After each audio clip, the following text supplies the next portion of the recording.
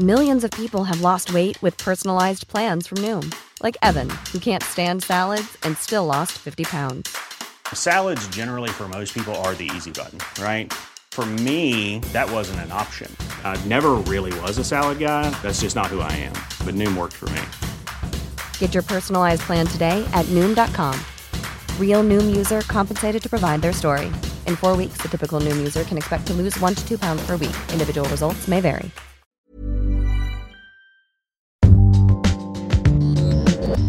Some people think that I degrade Rizal, for example, by focusing on things like he had a bad bite, he had bad breath. My dentist used to say based on Rizal, the photograph of Rizal's skull, that Rizal needed braces. So when I wrote about it, brought the house down, but the thing there is it's not meant to cut him down. To pose a problem for him with regard to women. The women, exactly. But it also tells us that if Rizal can be a hero, then you can be a hero yourself. The standard way we are taught is that Rizal was born a genius, etc. So your student's reaction is, that's Rizal, I'm not. So I can remain as dumb as I am. But if we know that we're the same, we're both, you will both have bad breath or a bad back, then it inspires us to be like them.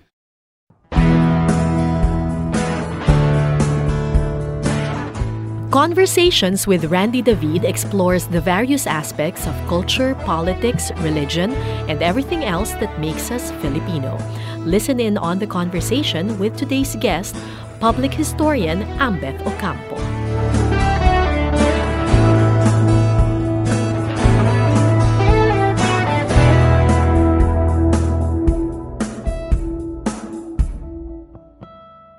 Thank you so much, Ambeth, for agreeing to be our guest in today's podcast. Ambeth Ocampo is probably the most famous Filipino living historian as far as young Filipinos are concerned today. Ambeth was chairman of the National Historical Commission of the Philippines and concurrently chairman of the NCCA, or National Commission for Culture and the Arts. And he was at the same time also associate professor of history at Ateneo de Manila, where he still teaches. Ambeth is a very well-known author of history books. They're easy to read. He is also a well-known lecturer at Ayala Museum. He is a crowd drawer as far as Philippine history is concerned, which is not an easy thing to do. Ambeth, did you always think that you were going to be a historian? I'd like to think that maybe I became a historian because I did not like the way that I was taught. The turning point actually came way after college. I had met writers like Emilio Aguilar Cruz and Teodoro Agoncillo, who showed me that history was basically a story, and a story that should be engaging. And I used to wonder why history was so badly taught. And I guess it was because we wanted history not to tell an engaging story, but to teach us lessons that are not also as interesting as they may be. So it dawned on me that history should engage, and it is the engagement that you need first in order to teach. So later on, when I started teaching, this became the way in which I write and the way in which I teach, that you use a story to teach. You use humor to teach. When you make people laugh, their defenses are down, and you can do anything, almost anything that you want. Where were you educated? Well, I went to the Ateneo, got bored there, so I went to UP, and I also got bored there. My degrees came from LaSalle, so I went to all three. Actually, the funny part was when Agoncillo, I met him the last 6 months of his life. I see. I only met him at a book launching. We were seated together I didn't know who he was, but we chatted the whole afternoon. And when he stood up and left, I had forgotten to ask who he was. So I asked Sol Reyes, my literature teacher, and then she said, "That's Teodoro Agoncillo." And my first reaction was, kala ko patay na yun, no? And most people think historians are either old or they're dead. Exactly. And so there he was. And so he says, "Why don't you come and visit me at home? This is my phone number. Tell them when they answer that I told you to call," because they screen my callers. So I went, and I think that became my real history lessons. No, I would literally sit at his feet. We would start at 3 o'clock in the afternoon and finish at 10 when the wife would come in and signal me to go home. But it was not just that he was talking all the time, but sometimes he would give assignments like, "Can you read Florante at Laura before we meet next?" And of course, I would not read it because I read it in high school. And as soon as I get there, he'll ask obscure questions like, "Ano ang paraluman?" And then he would explain that a paraluman is a butterfly. A paraluman is also the rosette in a map. So it meant that I really had to read what he tells me to read. So that was my real education. I learned from him that history was not just a story, but you needed research and rigor.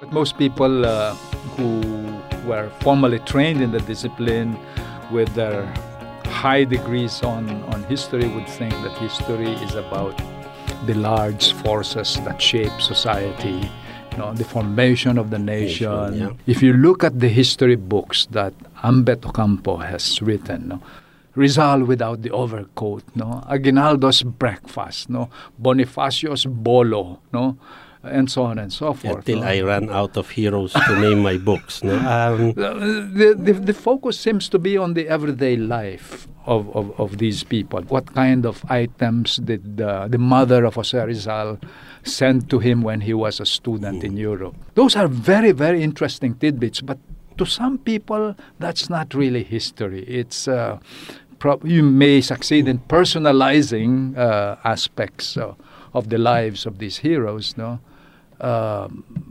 but people think, is that worth knowing as an aspect of our past? Well, it's the proverbial forest versus the trees. So the academic historians give you the forest, then I can give you the trees. It's like, yes, we had the Philippine Revolution, but nobody tells us how it was fought. What weapons did they use? What kind of a wound will a Mauser produce compared to a Krag?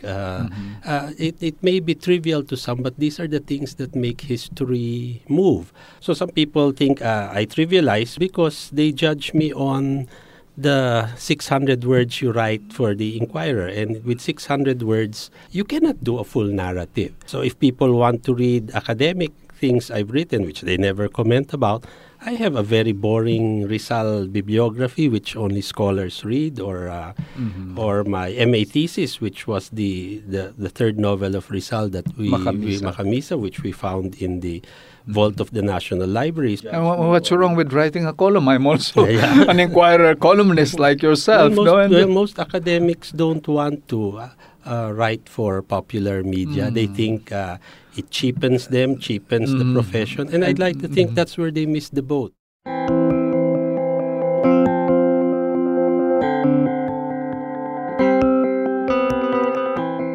Would you regard yourself as a public historian? Well, that's how some people have labeled me. It's a history that talks to, not to academics, but talks to ordinary people.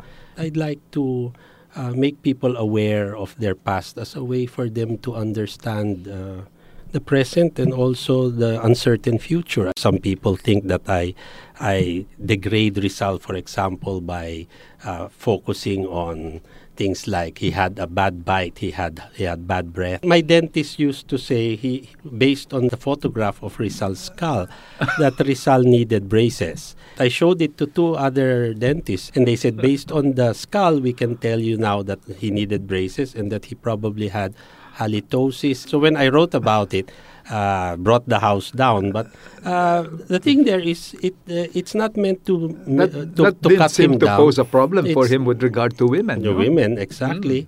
But it also tells us that if Rizal can be a hero, then you can be a hero yourself. I'd like to think that by making our historical personages human, you show that it is in their humanity That's that they right. became great. The standard way we are taught is that Rizal was born a genius, etc. So your student's reaction is, that's Rizal, I'm not. So I can remain as dumb as I am. But if we know that we're the same, we're both human, we both have bad breath or a bad back, then it inspires us to be like them. Is that the reason why you once said that perhaps the greatest misfortune of Rizal was that he was declared a national hero? Because he's national hero, for example, when you read the novels, you're supposed to look for emergence of nation when you should actually just enjoy them as novels and later see how these things pan out. I don't hide the fact that I passed my Rizal course by reading the comic book version of the novels, and I only read the novels when I had to teach it. My first teaching job was in De La Salle University, and I think they gave this idiot of a lecturer the 7 a.m. class, which nobody wanted. And did you, how many students did you It was have? about 30 students, and they were, computer science. I was only reading the Noli 5-6 chapters ahead of them. And during one lecture, one of the bright students raised his hand and said, in chapter 23, I have this problem. And I had only read till chapter 20. And so I felt a cold sweat. I said, that's a very nice question, but it's not relevant to our lesson today. So can I answer that at our next meeting? And so that before the next meeting, because my life depended on it, I had to read the novels in 2 days. And when I was forced to read it cover to cover, You that's really when appreciated I it. appreciated it. And I said, why? These are such wonderful, funny novels. And the thing there is, in high school, you are made to read edited, expurgated That's versions. true. So when they give us a watered-down, silly version of the Noli and the Fili, when the student goes to college, he or she presumes that they had read it before. And when they take it up in my class, for example, I always zero in on the funny Yeah. sexual parts, which are not in the novels, no? I remember when I was first teaching in PI 100 in UP, I was called to the president of UP, who was then Pepe Abueva. So I sat down and he said, I have received some complaints about the way in which you teach. And I heard that you asked some very strange questions. I said, yes, what did they report to you? I heard that you asked the students questions like, which is older, black or white? What's the point? And I said, I just want them to think outside of the box. And so we chatted. So we talked about the Noli and Fili. And at the end of that brief interview, he says, I know what you're going through, so just teach the way you want to teach, and I will just receive all the complaints that will be hurled against you. So one of the things that was told was that in the Noli, for example, there is a scene in the picnic. What is not normally in the textbooks is the part where the boys and the girls want to sit together in one banca. So it's supposed to be sex segregated. So all the women are seated, and when the boys wanted to join them, their old maid aunts came and, no, you sit in the other side. And when they were pushed into the water, Albino, the ex-seminarian, said, be careful, there are 4 holes in the boat. And he signaled with his finger and motioned, they're this big. And he says, you need the men to plug the holes. And so I said, what on earth is what is he talking about? And so of course, a very sexual allusion. So the people who complained told the president of UP, Ambet Ocampo, is misreading the Noli Me Tangere. What is he teaching the students? But I said, it is there. And we cannot imagine Rizal laughing. And the funny part was when I read the original Spanish, it did not just say there are 4 holes in the boat and you need the men to plug the holes, and he made the motion. But there was a throwaway line, and there were 4 other women who had holes they didn't have to worry about. These are the old Really? days. I don't remember that So in when I saw Spanish. that, oh my, why did they remove this from the knowledge? I see, wala sa Ingles. Wala sa English din yun, no?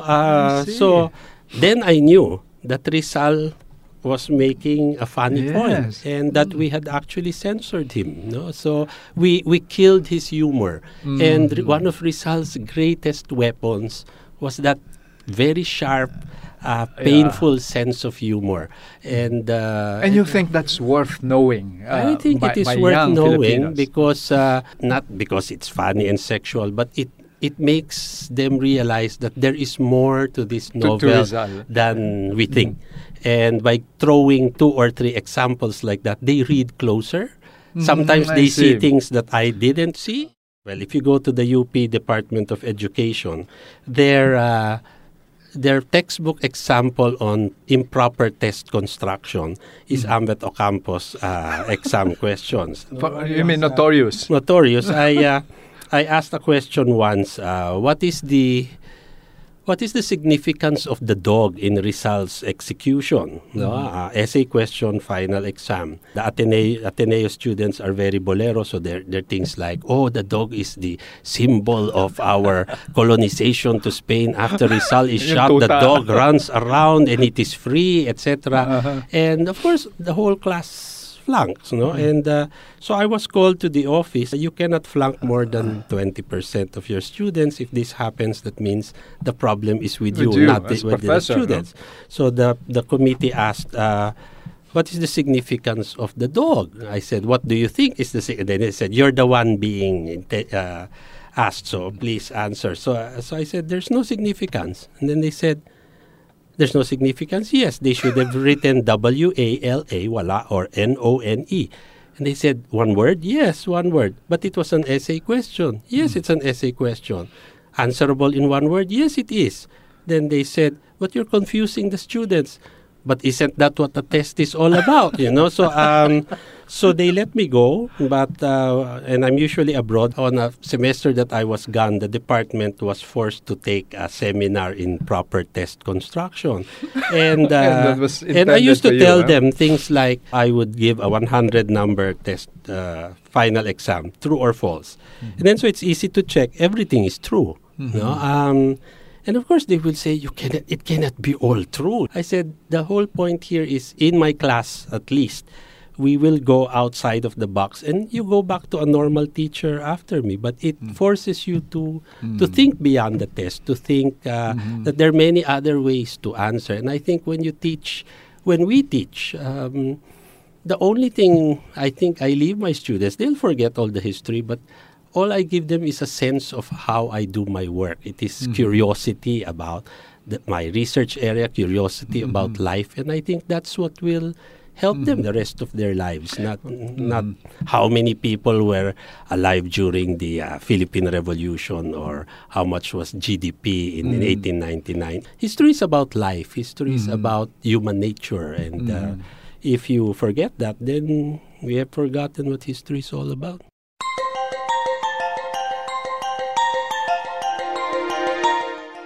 Ambet, we are, I think, in 2021, we will be marking the 500 years of the arrival of the Spaniards, to the Philippines, and the religion they brought to our shores, Christianity. Some people object to the whole idea of celebrating an event that led to our colonization and our adoption of a religion that is supposedly alien to our sensibility. Do you think that the 500 years celebration of the arrival of Christianity in the Philippines is worth celebrating? It's one of the things that I've been thinking about a long time, that if we do our textbooks, you will actually see that it talks about 1521 and about Magellan circumnavigating the world and Magellan discovering the Philippines.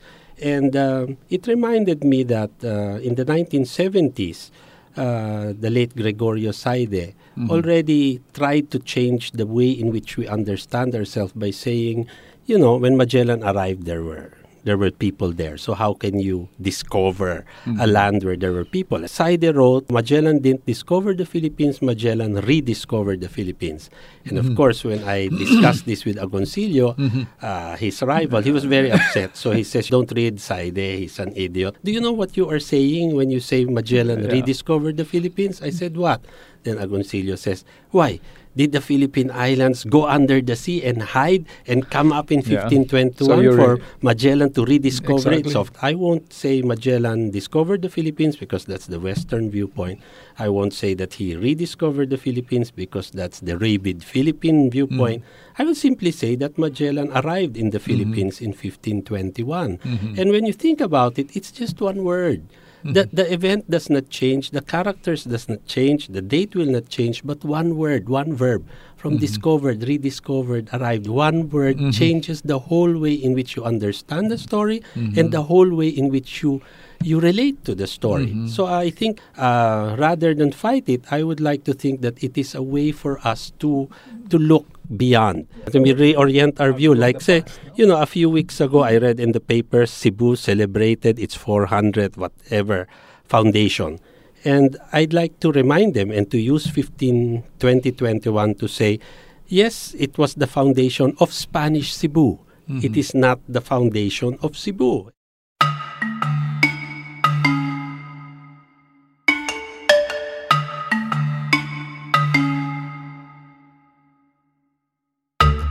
So, one of the things they've asked me to prepare a lecture for 2021, I'm going to talk about the archaeological excavation of porcelain in Cebu and Bohol, just to show you that the Chinese came and they wouldn't have traded with barbarians. What were they trading in? What does this say about Philippine society at the time? It pushes our understanding of that period. But why isn't there much history writing of the pre-colonial period? History per se is history that is based on written record. And if we are to accept that our oldest record is the Laguna copper plate inscription, it's a plate that they found in 1989 supposedly in Laguna. My beef there is that this copper plate on which we base our written history, it's not a poem, it's not part of an epic, it's a receipt. It's a Somebody receipt. paid utang and got a receipt. So you paid, got a receipt in metal, and that's why it survived 1,000 years.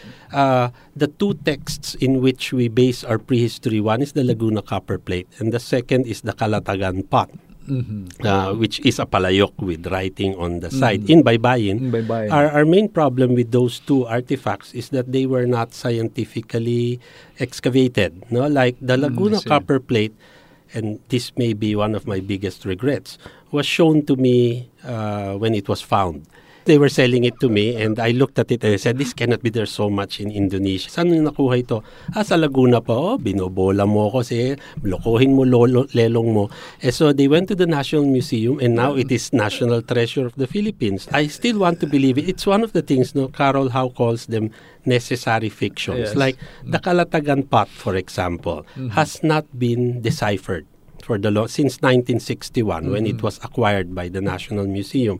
The late Guillermo Tolentino, national artist for sculpture, the guy who gave us Oblation and the Bonifacio Monument, he was an expert on the Baybayin. So he copied it out and he says, hindi ko mabasa, but let me bring it home and I'll study it. So he came back some weeks later with a very long thing. To paraphrase, it was a Philippine curse now. It's something like, kung mabasag mo ako, mamalasin ka. And because we were so scared of the curse, it survived 1,000 years. And when I read it, sabi ko, even in cursing, ang corny naman yan. Sabi ko, when I was in England, I took a course in ancient Egyptian mummification.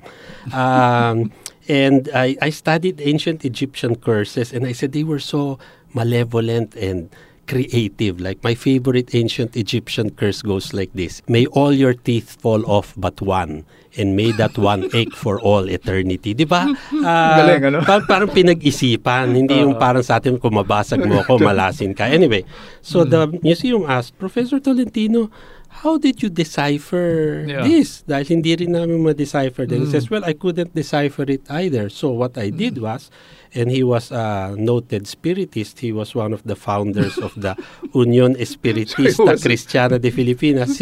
So he had a seance in his house, and they conjured the spirit of the person who made the pot. And he says, ito yung sinabi ng spirit. And because it's not academic, they put it in a drawer and forgot about it. So the Kalatagan pot is really problematic. But I'd like to think if you are to be Filipino, kahit hindi totoo, paniwalaan na lang natin, no? Tolentino was like that. When you look at the Bonifacio Monument, for example, they say it's the closest to Bonifacio's likeness. But unlike Rizal, who had photographs, Bonifacio has only one photograph. No? And my problem with Bonifacio's only photograph is that he's not wearing the white shirt and the red pants. He's wearing a coat and a tie. That's right. So our friends from Diliman, who like Bonifacio more than Rizal, claim that this was taken during his wedding day. I said, if this is the wedding day, where is Mrs. Bonifacio? So they cannot explain it away. The hero of the masses is in a coat and a tie.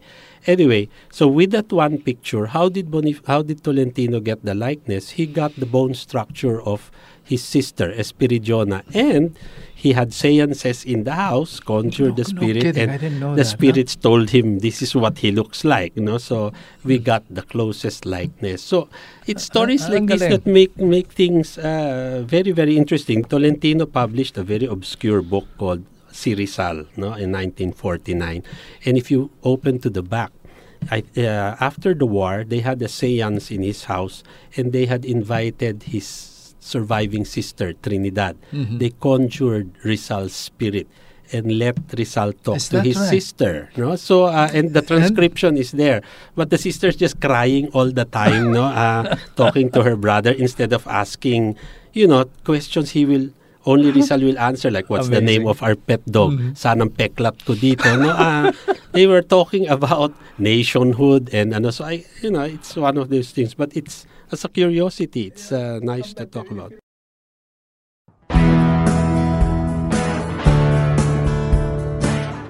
Conversations with Randy David would not have been possible without the help of Puma Podcast, music composed by LM Cancio. You may reach us via email at rsd.podcast@gmail.com. You may also follow us on Facebook at Conversations with Randy David and on Twitter at Prof. Randy David.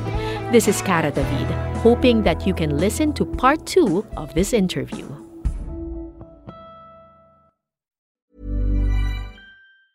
Hi, I'm Daniel, founder of Pretty Litter. Did you know cats tend to hide symptoms of sickness and pain? I learned this the hard way after losing my cat, Gingy. So I created Pretty Litter, a health monitoring litter that helps detect early signs of illness by changing colors, saving you money and potentially your cat's life. Pretty Litter is veterinarian developed, and it's the easiest way to keep tabs on your fur baby's health right at home. Go to prettylitter.com and use code ACAST for 20% off your first order and a free cat toy. Terms and conditions apply. See site for details.